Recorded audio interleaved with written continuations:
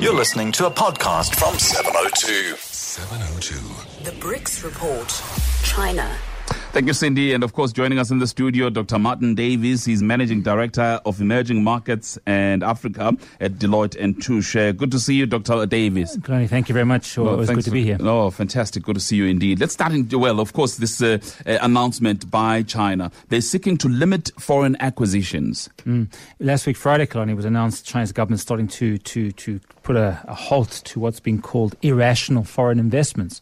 Sounds a bit like China's investment these days abroad. It's a bit like the Japanese, arguably, in the early 90s, buying up golf courses and hotels and pretty sort of irrelevant assets aligned to national security. So the Chinese government came out last week announcing curbs released by the State Council, effectively the cabinet, to halt a string of foreign acquisitions in these sort of sectors. In companies like Anbang, HNA, have been sort of spending billions across the world on an array of sort of companies and sectors. We've spoken before about soccer teams in Europe, Southampton, and how much money they pay players like Tevez. It's just always insane. overpaying. So China's looking at significant debt issues, raising $28 trillion in debt now is the Chinese economy and the Chinese government.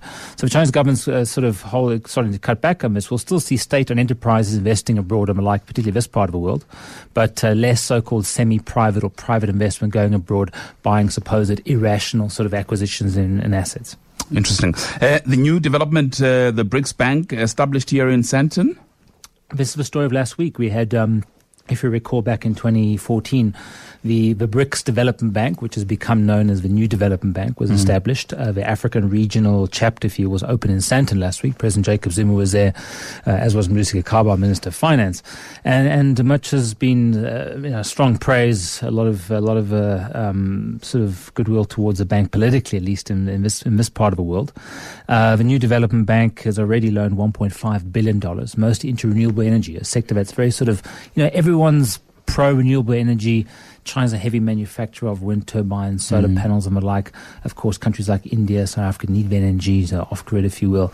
So that's been a good success in the last year and a half or so. That's about 20 billion rand invested. But of course, Eskom's recent travails has also blocked the IPP rollout, and a lot of loans which were supposed to be coming into the renewable energy sector have been stymied by this policy move by Eskom in recent years. So we'll be watching to see how the NDB, the BRICS Bank, plays out. Some are calling it a counterweight to the World Bank, the IMF and the like. I think that's somewhat overdone. But as a commercial venture, fingers crossed, hopefully it all goes well. Oh, fantastic. All right, we'll monitor it.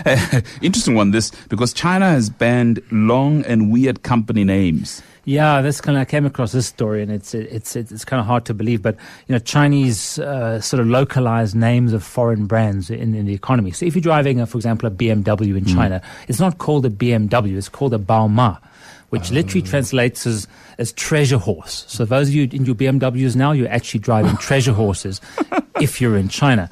Other companies, Pampers, as in nappies, the translation of a Chinese name is Bang Bao Shi, which literally translates as help make baby comfortable, which is kind of reasonable. But it's gone a bit too far in China now. There's some companies' names which are sort of rather sort of, how can I say, weird, and the Chinese government stepping in, as it tends to do rather often, and sort of banning these names. For example, there's a condom company, this is going, in China called Uncle New. Now that's okay, but the full name of a company, more accurately, is as follows. And I'll take a deep breath. There is a group of young people with dreams who believe they can make the wonders of life under the leadership of Uncle New Internet Technology Company. Now, it's not concise, but it's positive. Another one here, Kalani, is this is the company's name, Beijing Scared of Wife Technology Company, along with Anping County Scared of Wife Netting Products Factory, are both registered companies. And this trend of weird, long, semi-Chinese, Chinglish, if we can call it, names continues. So the Chinese government stepping in and said, no more silly names, at least come up with some decent ones. How are they going to police this? I don't know, but I think I'm for it.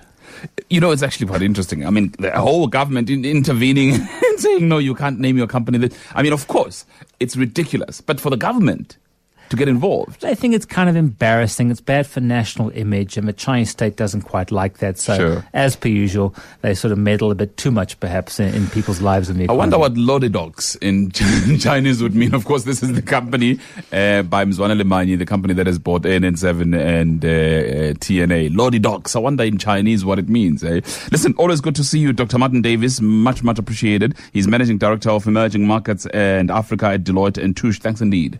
Thanks, Kalani.